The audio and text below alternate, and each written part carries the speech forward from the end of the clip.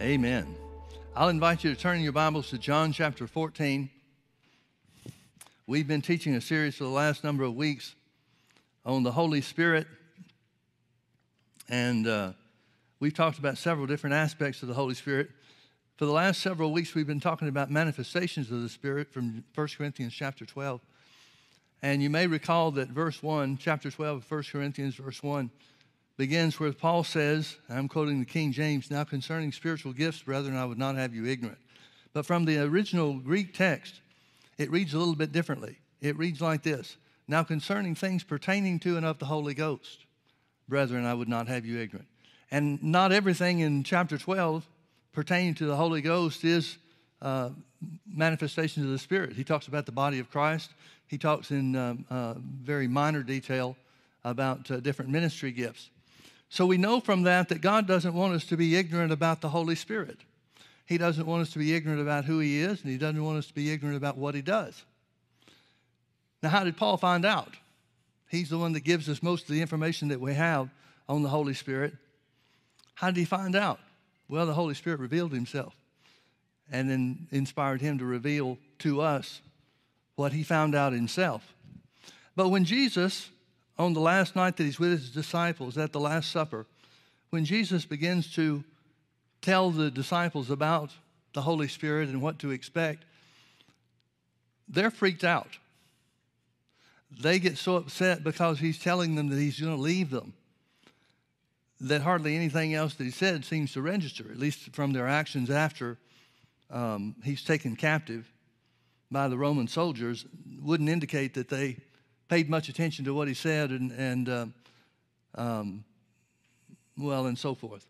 John chapter 14, verse 16, notice one of the things that he says about the Holy Spirit.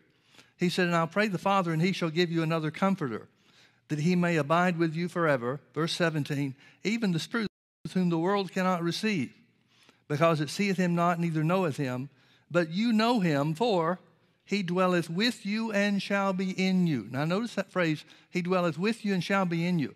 That indicates there's a twofold working of the Holy Spirit that Jesus is talking about. That indicates the Holy Spirit is going to live within us. But then there's a different work, a second work of the Holy Ghost, and that's dwelling with us. Now, if something's in you, we would assume that that becomes part of our character and nature.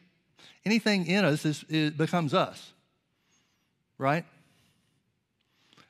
But with us denotes very much the same, what Jesus is saying here about the Comforter. With us denotes a helper. Now here, we'll go a little bit further and back up a little bit. Notice verse 18, he said, "I will not leave you comfortless. I will come to you." Now he calls him the Comforter. The word that's used in the Greek is the word paraclete. And it means a lot more than just comforter. But let's talk about Comforter first, where he says, "I will not leave you comfortless." That word comfortless really means orphans. So he's talking about relationship. He's talking about something having to do with the Holy Ghost on the inside of us that joins us to the Father God. Now notice verse 16 again. "I will pray the Father, and he'll give you another comforter." I'm going to read this from the Amplified translation because the Amplified brings out all these different names that paraclete really means. "And I will ask the Father, and he will give you another comforter." In parentheses, it says counselor, helper, intercessor, advocate, strengthener, and standby, that he may remain with you forever. Now, let me ask you a question, folks. If God doesn't want us comforted, why would he give us a comforter? If God doesn't want us to know the blessings and the benefit of the relationship that we have so that we are not orphans, then why would he give him to us? Same thing's true with the rest of these names. If God didn't want you to succeed, why would he give you a helper? It might be more interesting from his point of view to see who makes it and who doesn't on their own. But he gave us a comforter to ensure that we would succeed. He's not going to give us a helper to fail, is he? This word also means intercessor. Now, what is an intercessor? Most of the times people make a mistake, it seems to me, from my experience at least, People make a mistake by thinking intercession is just prayer. Now, there is a prayer of intercession. That prayer of intercession is where you begin to pray for someone that's lost and take their place and join them together with God. See, the believer, the Christian, is not separated from God, so there'd be no need for him to have, he would have no need of an intercessor. Now, intercessor really just means position. It means go between. It means one person between two. And here's the simplest way that we can explain that. If I introduce you to somebody you don't know, I've made intercession for you with them. Two people that I'm acquainted with but don't know each other. If I introduce them together, I join them together through my position of friendship or acquaintance or whatever with both of the two parties. So intercessor is a position. It's not just prayer. And like I said, don't misunderstand me. There is a prayer of intercession, and that's when we pray for the lost. But the Holy Ghost has to give that to you in order for intercession to be made. There's a couple of times in the New Testament, it says Jesus is seated at the right hand of the Father, where he maketh intercession for us daily. A lot of people think Jesus is praying for us. Well, what's he praying about? I thought the reason he's seated at the right hand of the Father is because the work was finished. If the work's finished, he doesn't have anything to pray about. So how is he making intercession for us? Jesus is seated at the right hand of the Father God as eternal proof that we've been joined together with God through his blood. It's the position. Now, the intercessor, the work of the intercessor here that it speaks of in the Holy Ghost, or the work of the Holy Ghost, that work is the presence of God that is always a reminder, a constant reminder that the life of God dwells in us. It's a constant reminder. The Bible says, if the same Spirit that raised Christ from the dead dwells in you, he shall quicken your mortal bodies. How are we joined together with God? We talk about Jesus living in our heart, but that's just a figure of speech, just a figurative term, because Jesus has a flesh and bone body now. How can a flesh and bone body live in the hearts of each one of us? Well, he can only do that by the Spirit. You may remember in John chapter 20, after the disciples witnessed the crucifixion of Jesus, it says that they're huddled up behind closed doors, and Jesus appears to them. And he breathes on them and says, receive you the Holy Spirit. Now, folks, if you put yourself in that position, if Jesus said something to you to receive something, wouldn't you expect to get it? If Jesus said to a blind man, receive your sight, the blind man would expect to see. So when Jesus says, receive the Holy Spirit, they're expecting to have something. And in fact, this kind of mirrors or has great similarity to the creation of man in the beginning anyway. It says, in the beginning, God formed Adam from the dust of the earth, and then he breathed in him the breath of life. He made his body and then breathed into him. What was that life? What was the life that he breathed into him, if not the Holy Spirit? So in the same way, now the disciples, in order to be born again, experience the same principle, where Jesus says, receive the Holy Spirit. Now, if you go on reading in John chapter 20, it tells about Thomas, who wasn't there with the rest of them. And he said, when the disciples told him they'd seen Jesus alive, he said, if I can't see the print of the nail in his hands and thrust my hand into his side, I will not believe. Well, a couple of days later, Jesus appears and says, Thomas, here I am. Put your hands in the nail holes, thrust your hand into my side, and be not faithless, but believing. And Thomas answers, my Lord and my God. Now, Jesus says some things to him. He said, you believe because you've seen, but the real blessing is to believe when you haven't seen. But here's the point that I wanted to make. The Bible says in Romans chapter 10 that the qualifications for salvation are very simple. They are simply that we must believe that God raised Jesus from the dead. That would imply that we must believe that he died on the cross for our sins, that he ministered here on the earth to identify himself as the Messiah, that he died on the cross. But the Bible says, the way Paul said it in Romans chapter 9, is that if we believe that God raised Jesus from the dead, number one, and number two, confess him as Lord, we shall be saved. Well, we get the impression from John chapter 20 that just as Thomas, after having seen Jesus, calls him Lord, we know that he believes that he's alive because he's standing right in front of him. Same thing would have been true for the other apostles the first time that Jesus appeared. They saw him, so they must believe that he's alive. They recognize him as Lord and Savior, and so they're born again. That born again experience changes them. It changes them. In fact, why don't you turn with me to Luke chapter 24.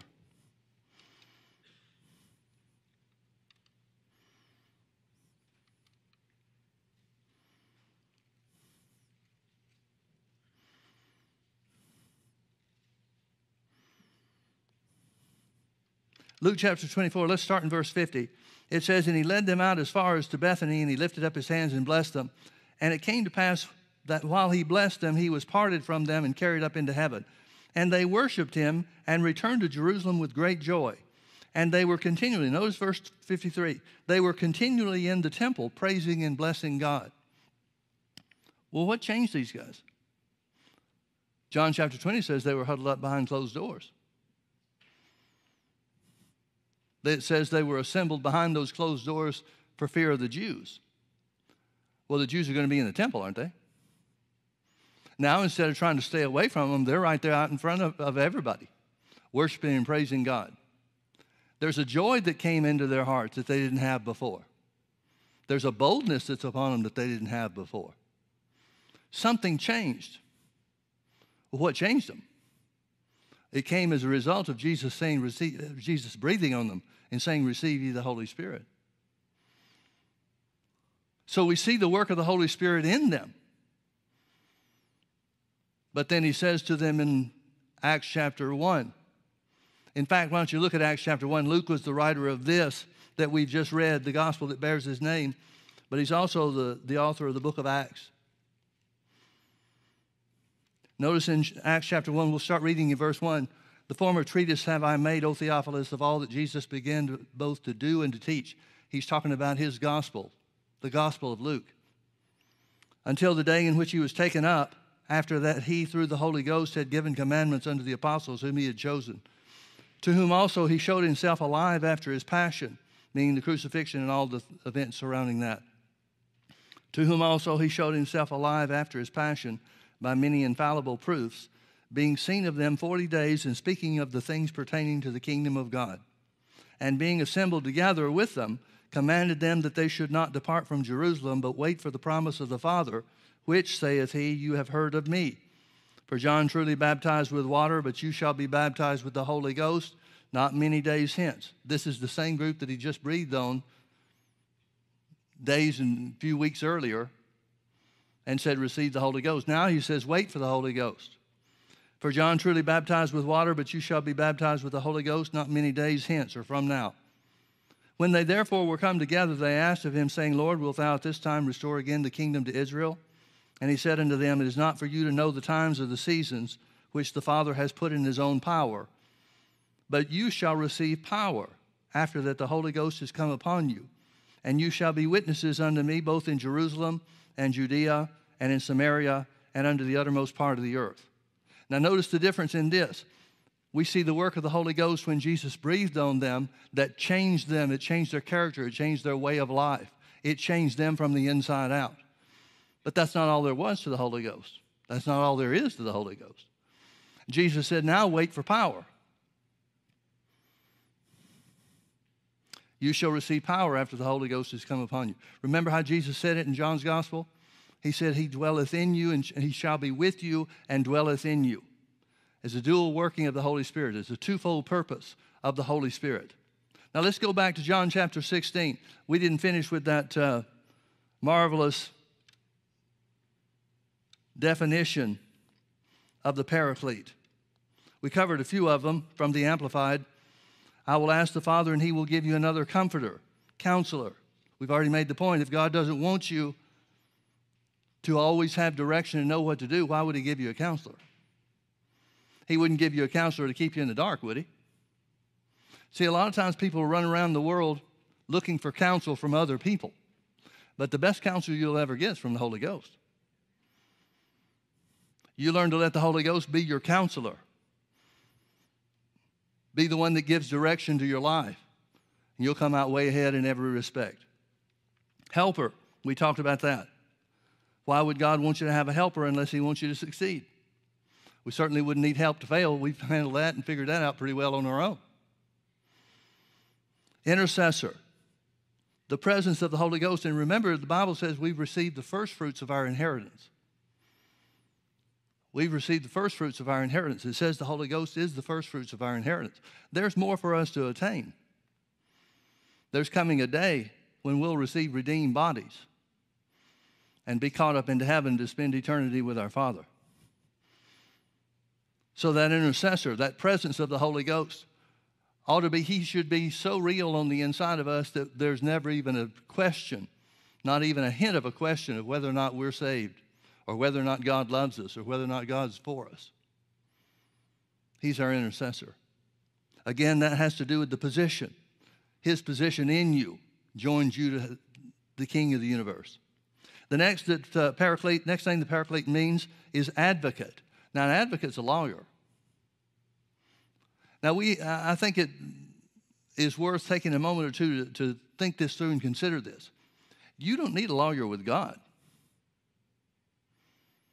You don't have to try to talk God into giving you what he's already done in Jesus Christ. What Jesus has already paid for is yours. But we know that the devil is the accuser of the brethren. We know that he'll take every opportunity to try to bring you under condemnation. But the advocate, the lawyer, works in the legal realm. And so when the Bible says that the Holy Ghost is our advocate, it very simply means that God is on our side with us in the court of heaven as proof, as the identifier that there's no condemnation unto us because we're in Christ Jesus. In other words, your advocate, the work of the Holy Ghost as the advocate, is to remove you from the sense of guilt and condemnation that the devil wants to try to put on you and keep you in. You know, folks, not feeling worthy or the feeling of unworthiness has got to be one of the greatest reasons why most of the church doesn't walk in the things that Jesus has already paid for.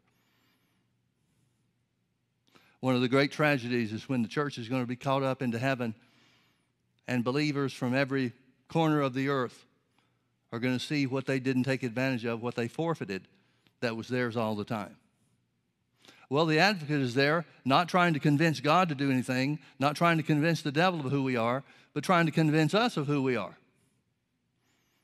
To bring the word to our remembrance, to testify of Jesus within our own hearts, so that we walk in the fullness of everything that Jesus purchased.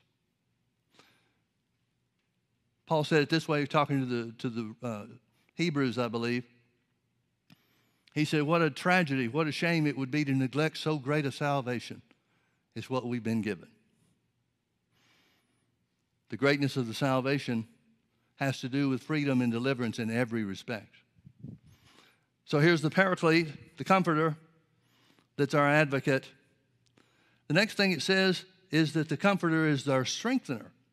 Now, why would God want you to have a strengthener if he didn't want you to be strong? See, these are things the Holy Ghost is going to lead us into. He'll guide us into all truth, Jesus went on to say. He'll guide us into all reality. He'll guide us into the reality of the things that we have attained and been given through the finished work of Jesus. These are things and these are positions that God wants us to take. And he's given us a divine helper to do it. The last of the definitions of the word paraclete is standby. We've got the power of the Holy Ghost always standing by. He's ready to help us. He's ready to put us over. He's ready to deliver us. He's ready to show us how to walk in freedom. And this is the work of the Holy Ghost in you. So, even as Jesus said, I'll pray the Father and he'll give you another comforter. even the Spirit of truth, whom the world cannot receive, because it seeth him not, neither knoweth him. But you know him, for he dwelleth with you and shall be in you. Again, the dual working of the Holy Spirit. He shall be in you, he shall dwell with you, and he shall be in you. So Paul reveals to us 2 lists of 9. One having to do with the work of the Holy Ghost in us, the other having to do with the work of the Holy Ghost upon us or with us. Galatians chapter 5 talks about the fruit of the Spirit.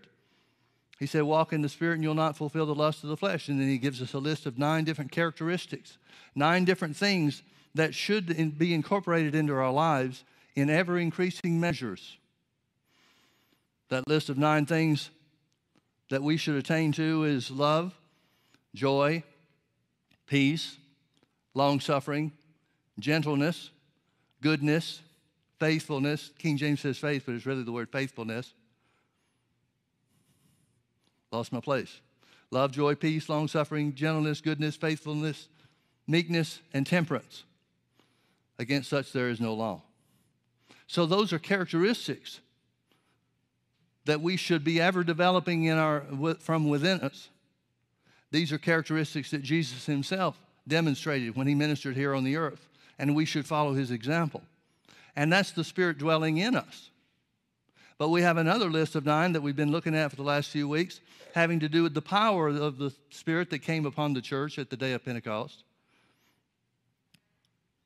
3 revelation gifts, 3 power gifts, and 3 utterance gifts.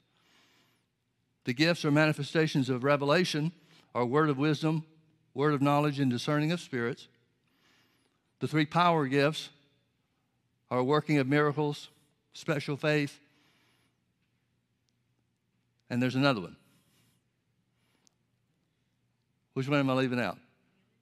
Gifts of healings. That's it. Gifts of healings. Thank you. And then there's 3 utterance gifts: prophecy, tongues, and interpretation of tongues.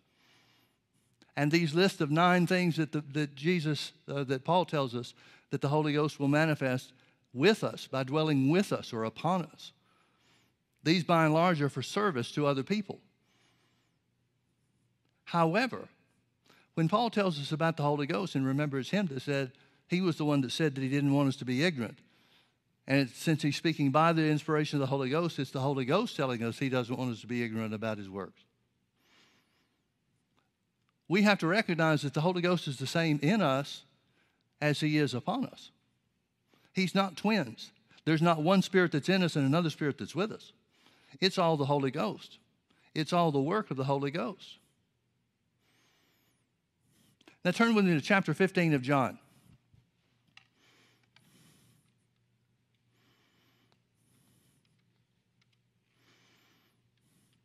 Notice,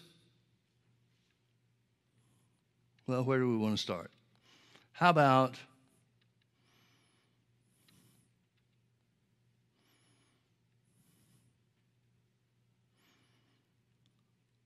let's start in verse 7. If you abide in me and my words abide in you, you shall ask what you will, and it shall be done unto you. Herein is my Father glorified, that you bear much fruit, so shall you be my disciples. Now, I want you to notice he's talking about getting answers from God. When he says, you shall ask, this word ask, we've talked about this word a lot, and it's something that you should remember and recognize whenever you see these verses. This word ask does not mean to request. It means to call for. It means to require. It means to place a demand on. Now, some people that have got something stuck in their craw anyway will say that we're being arrogant by even considering or thinking that we can make a demand on God. Well, it's not really making a demand on God, folks. It's making a demand on his word. Bank checks used to say, pay to the demand of. And when you and I write a check, we're placing a demand. We're making a requirement according to the terms of the account that we opened. We're making a demand on the bank to pay to the order of whoever it is we're writing the check to, whoever we need to pay the money to. It doesn't have anything to do with attitude. It doesn't matter what your attitude or your feelings are about writing a check. You may be writing a check to the government to pay your taxes. Well, you're making a demand on your checking account. It doesn't matter what you feel about it. The government doesn't care if you don't like it, they just want the money. So it has nothing to do with arrogance. It has nothing to do with any kind of feelings whatsoever. It simply has to do with operating according to the rights, or in this case, talking about the checking account, the terms of the account that we opened. Well, what kind of account do we have in Jesus' name? The Bible says we have anything that we want. Whatever we call for, whatever we require. If you abide in me and my word abides in you, you shall ask what you will, and it shall be done unto you. Here's the kicker, verse 8, is my Father glorified. God is glorified when you make a demand on your rights and privileges in Christ Jesus. He's not put off. He doesn't shake his head and say, well, those arrogant children, maybe someday they'll grow up. The Bible says God's glorified when we place a demand on what Jesus paid for. When we operate according to our rights and privileges as children of God. That glorifies God. Now it goes down a little bit further. I want you to see verse 16. Jesus says, you have not chosen me, but I have chosen you and ordained you that you should go and bring forth fruit, and that your fruit should remain, that whatsoever you shall ask, same word, call for, require, demand, whatsoever you shall ask of the Father in my name, he will give it to you. Now notice that. It says that God has called us to bear fruit, and not just to bear fruit, but to bear fruit that lasts, eternal fruit. Now, that eternal fruit can be defined by a lot of different measures and in a lot of different ways, but one thing that we know that it has to mean is what he just said in verses 7 and 8. If you abide in me and my word abides in you, you shall call for, you shall require, you shall make a demand on whatsoever you will, and it shall be done. That doesn't sound like God's put off on anything, does it? Sounds like he's glorified. Sounds like he's pleased when we make a demand on what's ours in the name of Jesus. Now, that presupposes you're going to have to know what belongs to you. And that's certainly pleasing to God as well. But Jesus, again, goes so far as to say, herein is my Father glorified. God is blessed. He's glorified. It shows him as the God of the universe and you as his child when we make a demand on the rights and privileges that belong to us because of Jesus' sacrifice and what he paid for. Herein is my Father glorified. Herein is my Father glorified. Now notice that has got to be part of the fruit Jesus is speaking of in verse 16. You have not chosen me, but I've chosen you and ordained you that you should go and bring forth fruit, and that your fruit should remain, that whatsoever you shall ask, call for, require, demand of the Father in my name, he may give it to you. Now, folks, let's put these things together. If we know that God wants us to make a demand on the rights and privileges that have been granted unto us by the sacrifice of Jesus, the shedding of his blood and his resurrection, of course, if that glorifies God and he wants us to bring forth lasting fruit, everlasting fruit, that when we talk about the Holy Ghost being our helper, he'd have to be our helper in prayer, wouldn't he? The Holy Ghost would have to be our helper in guiding us into all reality. Turn with me to Romans chapter 8.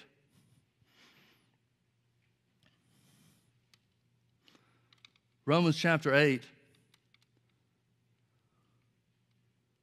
Let's look at verse 26. Likewise, the Spirit also helpeth. He's our helper. Here's one of the ways he helps us. Likewise, the Spirit also helpeth our infirmities, for we know not what we should pray for as we ought, but the Spirit himself maketh intercession for us with groanings which cannot be uttered. Let's take this apart a little bit.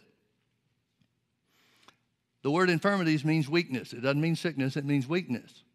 So where he says, likewise, the Spirit helpeth our infirmities, he's talking about an area that we are weak. Well, what area are we weak in? He's not talking about we're weak because we don't know the Bible. He's not talking about being weak because of a lack of knowledge. He says we're weak because we don't always know what to pray for as we ought.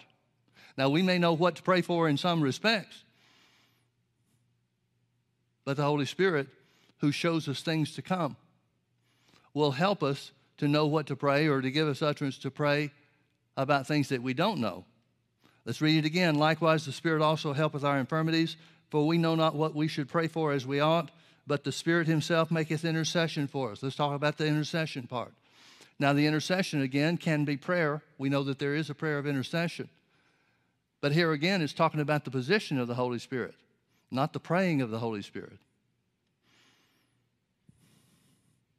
See, when the Holy Spirit was poured out on the day of Pentecost and all the 120 spilled out into the streets and they were speaking in other tongues, a lot of things that one of the reasons that holds people back from receiving the Holy Spirit is that they think, and I fall into this category too, this was wrong thinking on my part in the beginning. But a lot of people think that the Holy Spirit is the one talking in tongues. And so when I first tried to receive the Holy Spirit, I just opened my mouth and didn't make any noise, didn't do anything, just waited for some sounds to come out of my mouth. But then through studying and reading different materials, I came across what Brother Hagin said about it. Acts 2:4 says, and they were all filled with the Spirit and began to speak with other tongues as the Spirit gave them utterance. It says they were the ones that were filled and they were the ones that spoke. See, the supernatural part is not who does the talking. You pray in tongues. The Holy Ghost does not pray in tongues. It's you and I that needs divine communication with God. It's you and I that do the speaking in other tongues. Well, what's the supernatural part? The supernatural part is the what that's being said, the utterance that's given to us. See, the Holy Ghost's job is to give us utterance. Our job is to speak. So here where it says the Spirit is our intercessor, it's saying it joins us together with the knowledge and the wisdom and revelation of God in things that our minds don't know by giving us utterance. King James says groanings which cannot be uttered. Which cannot be uttered literally means inarticulate speech. The word groanings is a difficult word, and I'm not sure the translators really helped us there because that word kind of freaks people out if they don't know what it means. P.C. Nelson said the simplest way to define that word groanings is God talk. That's what the words really mean. With groanings which cannot be uttered, it literally means God talk that cannot be articulated in normal speech. Well, if it's not articulated in our normal speech, how is it articulated? Through other tongues. And this is the way that the Holy Spirit helps us to overcome our infirmities, specifically the infirmity of not knowing what to pray for as we ought to. Now, we may know something is going on. We may know some event is taking place or some tragedy has occurred in somebody's life, and so we know we need to pray for them. But we don't know all the ins and outs. We rarely know all the ins and outs of any situation, do we? Unless it's ours. We know what's going on. That's a pretty rare thing. So the Bible's telling us, Paul is telling us, the same Paul that told us by the Holy Ghost that he doesn't want us to be ignorant of spiritual things or things pertaining to the Holy Ghost. He said, here's a word of the Spirit that we need to take advantage of. It reminds me of what Paul said in 1 Corinthians chapter 14. It's about verse 13 or 14. He said, what is it then? I will pray with the Spirit and I will pray with the understanding also. See, we're the ones that decide when we're going to pray. We're the ones that decide how we're going to pray. We decide whether or not we're going to pray with our understanding. Certainly that's limited if we're praying for somebody else because we don't have a whole lot of understanding about the ins and outs of their situation. But we may know a little bit. We may be able to start that way. So Paul said, I will pray with the Spirit and I will pray with the understanding also. We decide to pray in the Spirit or pray in other tongues just as real, just as definitively as we choose to pray with our understanding. Now, you and I both know that we could start and stop praying in English anytime we want to, right? Well, Paul says you can do the same thing in other tongues. And speaking in tongues or praying in tongues is a faith proposition. You're trusting the Holy Ghost every time you open your mouth to give you utterance. It doesn't come from you. It doesn't come from your mind. It comes directly from the Holy Spirit through your spirit. We become accustomed to it so we don't think too much. Well, I hope we become accustomed to it. We need to become accustomed to it so that we are so accustomed and so used to what's going on, we might take it for granted, but it's good to remind ourselves of just how supernatural it is. Every time we open our mouths to speak in other tongues, the Holy Ghost gives us utterance because he's our helper. He's our helper. The very ability to speak in tongues at our own will is proof that God is with us. It's proof that God's strength and standby, His power for whatever we need, His wisdom for whatever we need is right there. And the more we operate that way, the more we speak in other tongues, the more God can use us, the more accustomed we become to being used, and the more He'll let us in through fellowship, that He'll let us in on things that are going on that we didn't know about. It's been about 20 years ago, I guess, but there was a Wednesday morning that I came to the office, and I started going through my normal routines, taking care of stuff that I needed to do, but I had an urge to pray. It wasn't a super strong urge. It was just something on the inside. So I kind of shoved it off, put it on the shelf, and said, okay, well, I'm going to take care of these things first, and I'll pray a little bit later. But that wasn't good enough. There was a greater urgency in my heart than that. So I still had other things to do, so I just began praying in other tongues while I was taking care of the other things. Most things that I had to do didn't need my full attention anyway, so I was able to just speak in tongues while I was doing the other things. And this went on and on and on. And the longer it went, the more urgent it became. So at about 12:45, I'd been in the office for almost 4 hours, I guess, 3.5 to 4 hours maybe. At 12:45, I had quit doing anything else and had devoted myself to praying in other tongues. It wasn't like I was on my knees over in the corner or anything like that. I was still taking care of other things that needed to be done as I was able, but I was giving more and more attention to praying. And at 12:45, I just hollered out. I was in my office by myself. When I was in my office at 12:45 that day, I just screamed out, "Stop!" And when I did, everything lifted. I thought I'd grieved the Holy Ghost. I didn't mean for Him to stop. And I was kind of perplexed about it because the burden to pray was gone, just lifted like a bird would fly away from the windowsill. It was just gone. It had been there all day, and now it was gone. I tried to get it back. I thought I'd done something wrong, and so I tried to get it back. Never did get it back. Well, we had service on Wednesday night, as we have for many years, and so I went to service, went to church, preached or taught whatever message I had. And then after the service, there was a lady that was part of a church and had been part of our church for a long time, came up to me and said, "Pastor Mike, I've got to tell you what happened." I said, "Okay, what happened?" She said, "I was doing some shopping, running some errands, and I was in the parking lot." She told me what store she went to, and I was in the parking lot having gotten all my goodies, and the bags were in the trunk or whatever she did with them. She said, I got back in the car, started the car up, had to do a couple of things before she left the parking lot, put the car in reverse, and started backing out. Now, this was before anybody had backup cameras and stuff like that with their cars. So she did what you're supposed to do as a safe driver. She turned and looked behind her, didn't see anybody behind her. And so she started pulling out real slow. And all of a sudden, she said, I heard something say, "Stop." She said, I jammed on the brakes, put the car in park, thinking, what in the world is going on? Well, by the time she got the car in park and started coming out of her, getting out of the car, there was a woman that came running from several cars over, screaming her head off, just absolutely going berserk. And what had happened is she was putting some of her kids in the car, and another one of her kids worked his way out behind this, our church member's car. If she hadn't stopped, this was seconds and inches away from running over this child. Now, folks, your life flashes before your eyes at times like that. And you could well imagine that if the worst that had happened there, the child been run over, maybe killed, look at the lives that would have been devastated at that. Well, when she said she heard the word "stop," she said, I don't know what it was. She said, I'm sure it was God doing it. But she said, it scared me so much. It was so loud and it was so strong. It scared me so much that I immediately braked the car, put my brake on, and put it in park, stopped moving. I asked her when it was, and it was at 12:45.